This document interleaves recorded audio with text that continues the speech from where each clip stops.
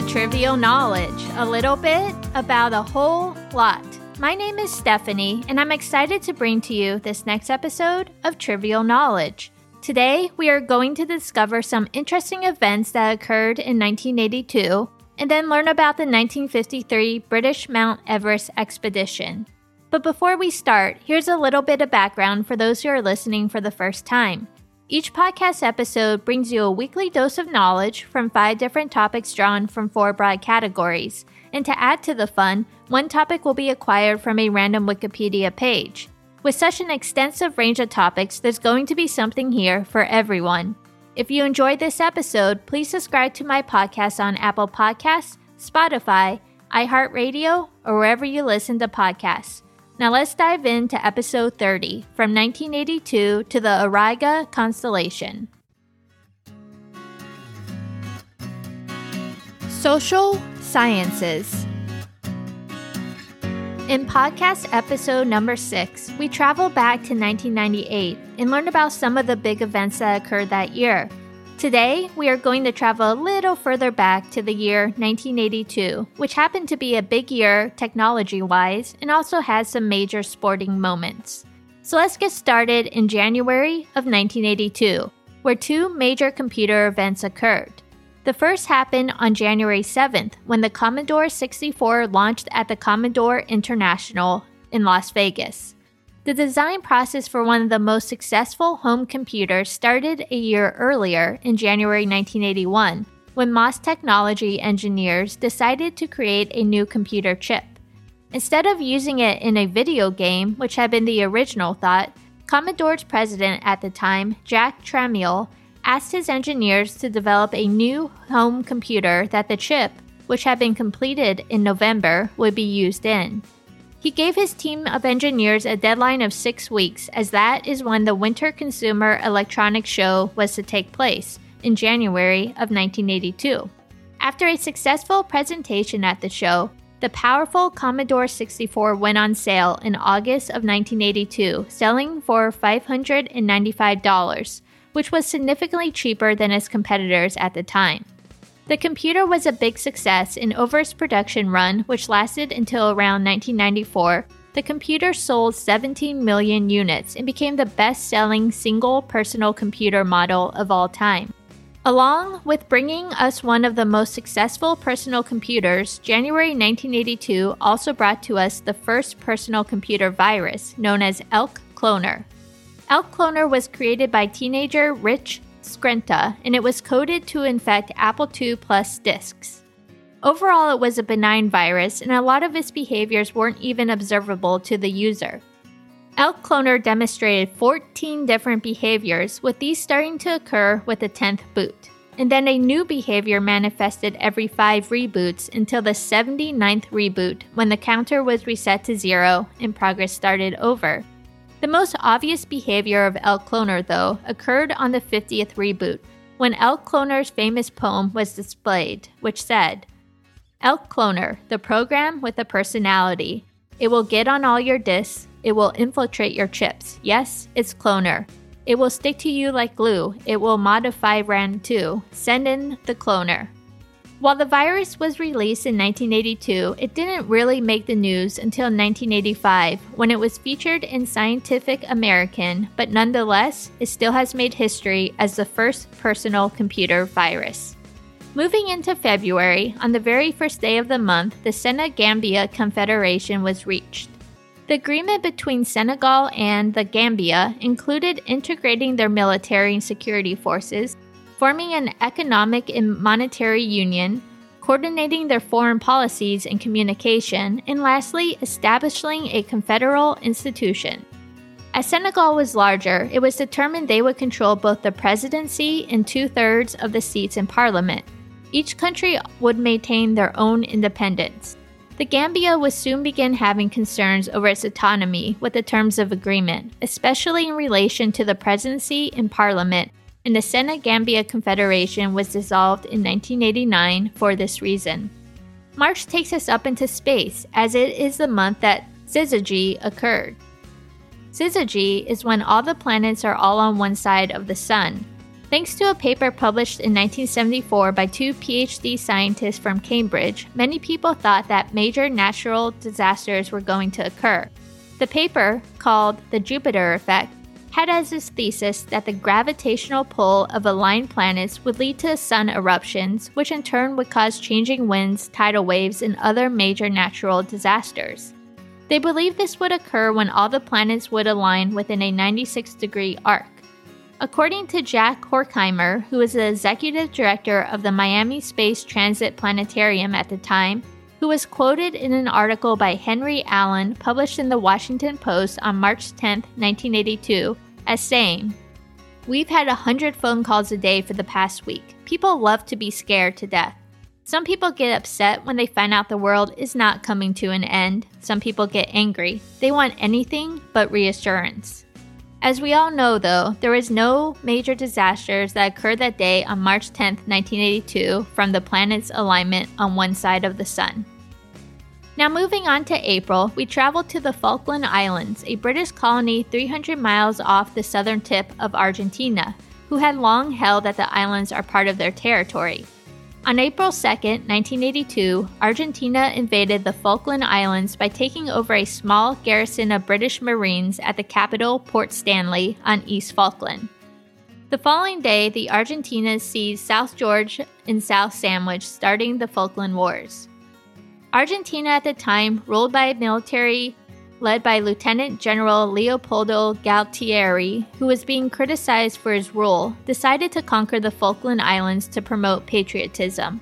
Now, when Prime Minister Margaret Thatcher of Great Britain heard the news, she sent a naval task force of 30 warships to retake the islands, and the House of Commons voted their approval of this action on April 3rd. The Falkland Islands were 8,000 miles from the British Isles, and it took several weeks for the British troops to arrive. On April 25th, they retook South Georgia Island, and May 21st, they landed on East Falkland. Finally, on June 14th, the Argentine garrison at Stanley surrendered, knowing that further fighting was futile against the British. For May, we traveled to Great Britain, specifically to Northumberland's North Tyne Valley, where the largest man-made lake in Northern Europe by capacity was opened. The idea for the lake was first planned in the 1960s due to a predicted rise in need for water in the area. It took 20 years to plan and 7 years to build, with 1,500 engineers involved in the project, and cost £167 million to build. Upon its completion, the reservoir took 2 years to fill. Today it is part of the Kildare Water and Forest Park and brings over 400,000 visitors a year. It is home to about half of England's red squirrels, and in 2009, ospreys also returned to Kildare for the first time in 150 years. Another event that occurred in May was Spain receiving full membership to NATO to become their 16th member. It became the first new country to join since West Germany did in 1955. Spain received its invitation to join on December 10, 1981, after they received a majority vote from NATO. June, the month that Prince William was born, also was the month of the 1982 FIFA World Cup. Brazil were the favorites with their attacking football, but as in many World Cups, did not come out the winner. The tournament started with the first group stage, which included England playing in their first World Cup for 12 years, and also included upsets when Algeria defeated both West Germany and Austria. This actually led to a controversy when West Germany and Austria played a 1-0 scoreline, with Germany winning, but which allowed both West Germany and Austria to advance over Algeria. Allegations of match fixing occurred, but nothing was proven, but from then on, FIFA changed the rules so that all final matches in each group kicked off at the same time from then on. The second group stage consisted of 4 groups of 3 teams, with the 4 winners of the groups moving on to the semifinals. Brazil was knocked out here when Rossi of the Italian team scored a hat trick or 3 goals. Alan Hansen, a former England player, had to say of the Brazilian team, "They came unstuck, but as far as flair, imagination, and creativity were concerned, they were always the best team in Spain, and they are still without a shadow of a doubt the best team never to have won the World Cup." In the semifinals, West Germany defeated France in the first World Cup match to be determined by penalties, and Italy beat Poland, setting up a West Germany versus Italy final. In the final, Italy broke the deadlock on 56 minutes when Rossi scored a goal. Italy's Tardelli scored the second goal, which is more famous for his celebration, which received its own name, the Tardelli Scream. Tardelli says of his goal in an article published by the BBC in May 2010 by Chris Bevins that, "The joy of scoring in a World Cup final was immense, something I dreamed about as a kid, and my celebration was a release after realizing that dream. I was born with that scream inside me. That was just the moment it came out." Italy would go on to win the FIFA World Cup 3-0. Now we move into July 1982 in Lawn Chair Larry. Larry Walters was a truck driver out of California, but his dream had always been to fly. In fact, when he joined the military, he intended to become a pilot, only to be told that his vision was too poor to meet the requirements. But his longing to fly continued, culminating with the event that occurred on July 2, 1982, when he took flight in a lawn chair. He used an aluminum lawn chair from Sears and attached 42 8-foot helium weather balloons to it, as well as gallon jugs of water for ballast. He called his creation Inspiration I. After adding sandwiches, cold beer, a CB radio, camera, and a pellet gun to be used to pop the balloons when he was ready to descend, he climbed aboard. Inspiration I was tied to his Jeep using 3 lines, and he planned to keep it tethered at 100 feet for about an hour, and then call the FAA before cutting the ties and floating what he estimated would be a couple hundred feet up, and then planned to land in the Mojave Desert. Only things didn't go as planned. His tether lines prematurely broke and he was launched rapidly, ending up 16,000 feet in the air. Multiple commercial airline pilots flying around LAX saw him, as reports included, "This is TWA 231, level 16,000 feet. We have a man in a chair attached to balloons in our 10 o'clock position range, 5 miles. Eventually, Larry gathered the courage to pop some of his balloons, though accidentally dropped his gun in the process. Luckily, he popped enough balloons to begin the descent, and he poured out ballast to control the descent from there. After his 1.5-hour-long flight, he finally landed in Long Beach, tangled in power lines. This led to a 20-minute electricity blackout in the area. He was arrested and charged by the FAA and fined $4,000, though eventually one charge was dropped because a lawn chair didn't require an airworthiness certificate, and his fine was reduced to $1,500. August 1982 was the month that the first CD was manufactured, which was The Visitors by ABBA. It was manufactured in the Philips factory near Hanover, Germany on August 17, 1982. This helped shift the music industry from analog to digital and eventually spawned the DVD and Blu-ray. Piet Kramer, who worked at Philips at the time, said of this milestone in an article published in The Wire in August 2007 by Rob Batista that, "When Philips teamed up with Sony to develop the CD, our first target was to win over the world for the CD. We did this by collaborating openly to agree on a new standard.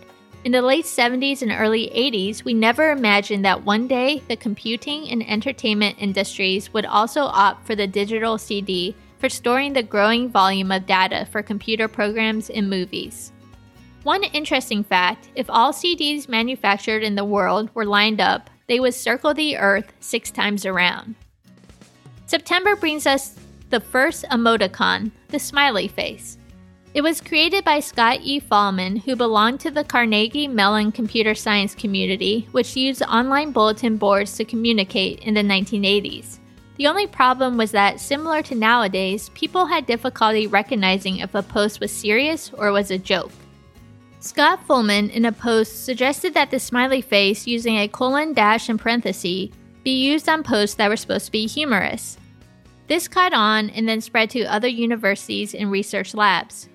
While Fahlman may not have been the very first person to type those 3 characters in a row, his post was the one that took hold and eventually spread through the world, ending in the emoticons that we use today in text and online. November was famous for sports because it was the month that the play took place. The Stanford Cardinals were playing the California Golden Bears in what was known as the Big Game, which was one of college football's greatest rivalries. Stanford quarterback John Elway had just led his team across the field, including converting a 4th and 17, ending in a successful field goal attempt, with Stanford taking the lead 20-19 with 4 seconds left. Following the field goal, Stanford was flagged for unsportsmanlike conduct for their over-celebration, and the kickoff was moved from the 40-yard line to the 25-yard line. Stanford's kicker hit a squib kick, which was fielded at Cal's 45-yard line, and then the play commenced and chaos took over. After Cal's Moen fielded the ball, 5 successful laterals occurred, culminating in Moen getting the ball back and running it into the end zone, taking out a Stanford trombonist in the process, and scored the winning touchdown. For those who love college football, definitely a play to watch on YouTube. This brings us to December, the last month of 1982, and where Time magazine awarded the personal computer for its Person of the Year, bringing the year in a full circle as it started out with the launching of the Commodore 64. I hope you enjoyed this trek back through 1982. Sports and entertainment. The first summit of Mount Everest occurred back in 1953, 31 years after the first recorded attempt in 1921. Mount Everest is part of the Great Himalayas and lies on the border of Nepal and Tibet. The tallest mountain in the world, it reaches the height where jet airliners cruise and is thus extremely cold with low oxygen levels. 3 years after the first recorded attempt in 1921, a summit attempt was launched by George Lee Mallory and Andrew Irving, but they were never seen again, and it is not known if they ever reached the summit. These attempts had all been launched from Tibet, but it closed its borders after World War II. No further attempts were made until Nepal opened its borders in 1949, allowing for new attempts from the south.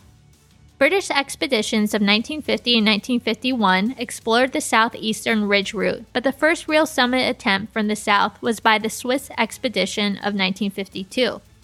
They were able to establish a route up Lhotsi's face and eventually made it up to 28,210 feet on the southeast ridge, but didn't make the summit, though this was likely the highest anyone had been at the time. The British, seeing this, were now determined to make a summit attempt in the spring of the following year. The British expedition included British climbers, British Commonwealth climbers, and Sherpas. The group was led by Colonel John Hunt of the King's Royal Rifle Corps, described as a wiry, grizzled, often wry, and utterly dedicated leader by Jan Morris, a news correspondent on the expedition team. The team began their way up the mountain in April of 1953, forging a new passage through Khumbu Falls, made their way up Western Khum, across Lhotse Face, and finally to South Col at 26,000 feet. At this time, the first summit team of 2 members had been chosen by Hunt, and they were Tom Bourdillon, a former president of the Oxford Mountaineering Club, and Charles Evans, a brain surgeon. Unfortunately, while they made it to the South Summit, they were 330 feet short of the top before they had to turn around due to low oxygen supply and issues with Evans' oxygen set. 3 days later, the second summit team set out for the top. Sir Edmund Hillary, a beekeeper from New Zealand, and Tenzing Norgay, a Sherpa, set off from a higher altitude camp at 27,900 feet and reached South Summit by 9 a.m. on May 29, 1953. They made their way through a tricky part that would become known as Hillary Step and reached the true summit, the highest point on Earth, at 11:30 a.m. on May 29. After spending 15 minutes at the top, they turned around to rejoin the rest of their team. Upon their arrival back at camp, they shared their news of success, and this is where the news correspondent Jan Morris's story comes in. In Jan's own words, from an article that was published by Smithsonian Magazine in May 2003, as we waited, chatting in the snowy sunshine outside the tents, conversation turned to the forthcoming coronation of the young queen to happen on June 2nd, 3 days' time. And when Hillary and Tenzing strode down the Khum and gave us the thrilling news of their success, I realized that my own moment of allegory had arrived.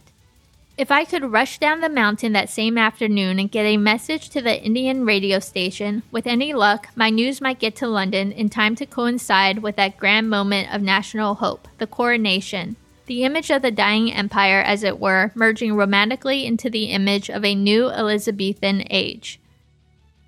As it happened, Jan was able to get down the mountain in the gathering dusk, and the news of the successful summit broke on June 2nd, the day of Queen Elizabeth's coronation. Both Hillary and Hunt would be knighted by the new queen that year, and Norgay would receive the British Empire Medal. Science and technology.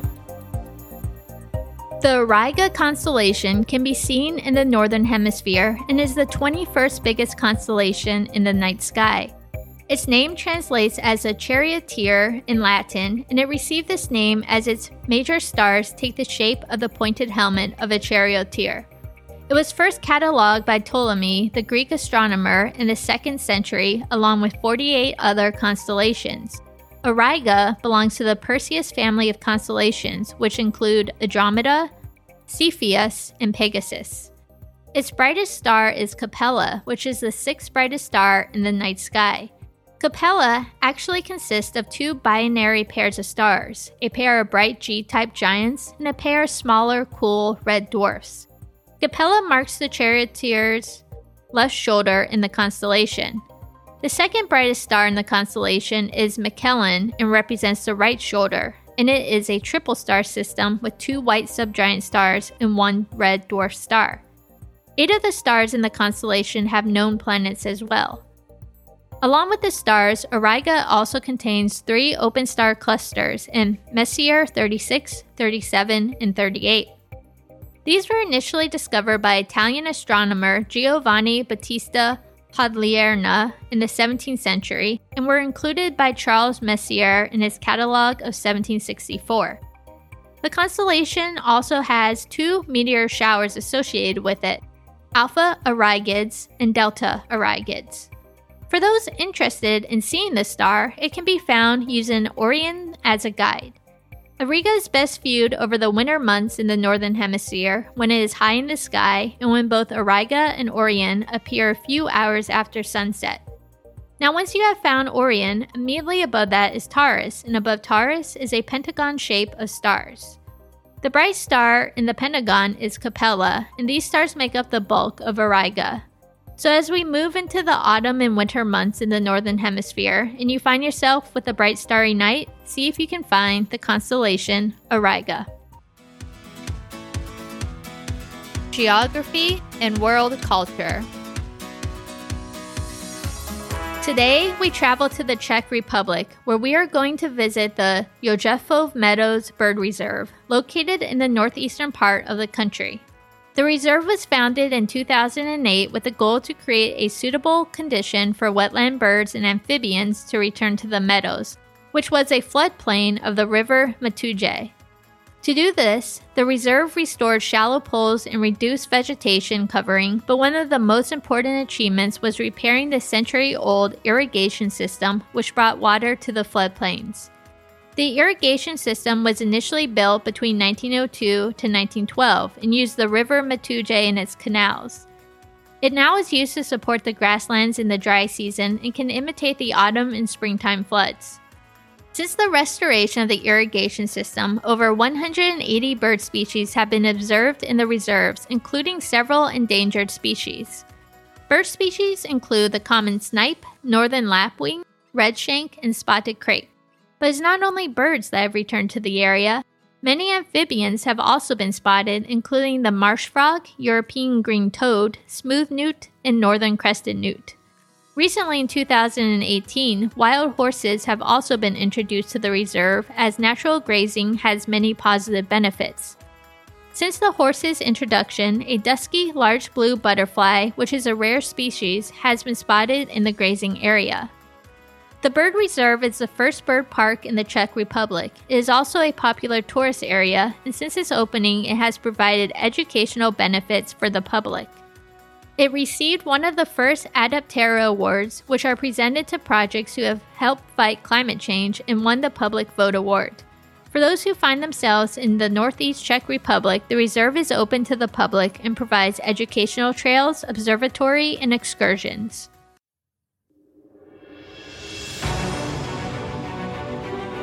Today's random topic.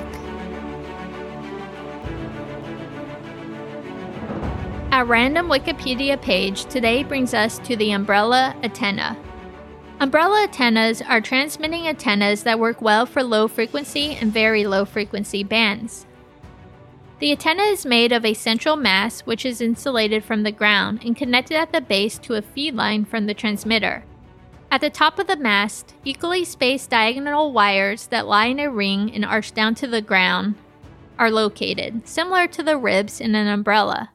At the ground, they are anchored with concrete anchors, and an insulator is inserted into each wire at a particular height to keep the antenna current from reaching the ground. These antennas are used to transmit low-frequency and very low-frequency bands for navigational aids and military communication, and also are used in medium-wave and long-wave AM broadcasting stations. These antennas have been used since the early 1900s, and a version of them, the umbrella unfolding antenna, has even been used in space, including in the Galileo Jupiter detector. So now you know a little bit more about umbrella antennas. And that concludes this episode of Trivial Knowledge, a little bit about a whole lot. Thank you so much for joining me. I hope you were able to take away some interesting facts that were new to you and that you can share with friends and family or at your local trivia night. If you would like to learn more about topics that you enjoyed today, you can access links to more in-depth articles on my show notes blog post on my website, www.trivialknowledgepodcast.com. The blog posts are currently a little bit behind, but I plan to have them all up to date by the end of this month. If you have questions or would like to leave comments about today's episode, please email me at trivialknowledge5@gmail.com or contact me via social media links on my website.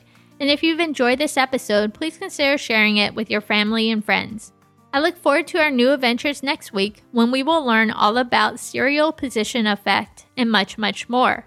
I will end this episode with a quote from Julia Seitz. "Knowledge may be power, but cake has great bargaining properties." Join me next week to learn a little bit more about a whole lot.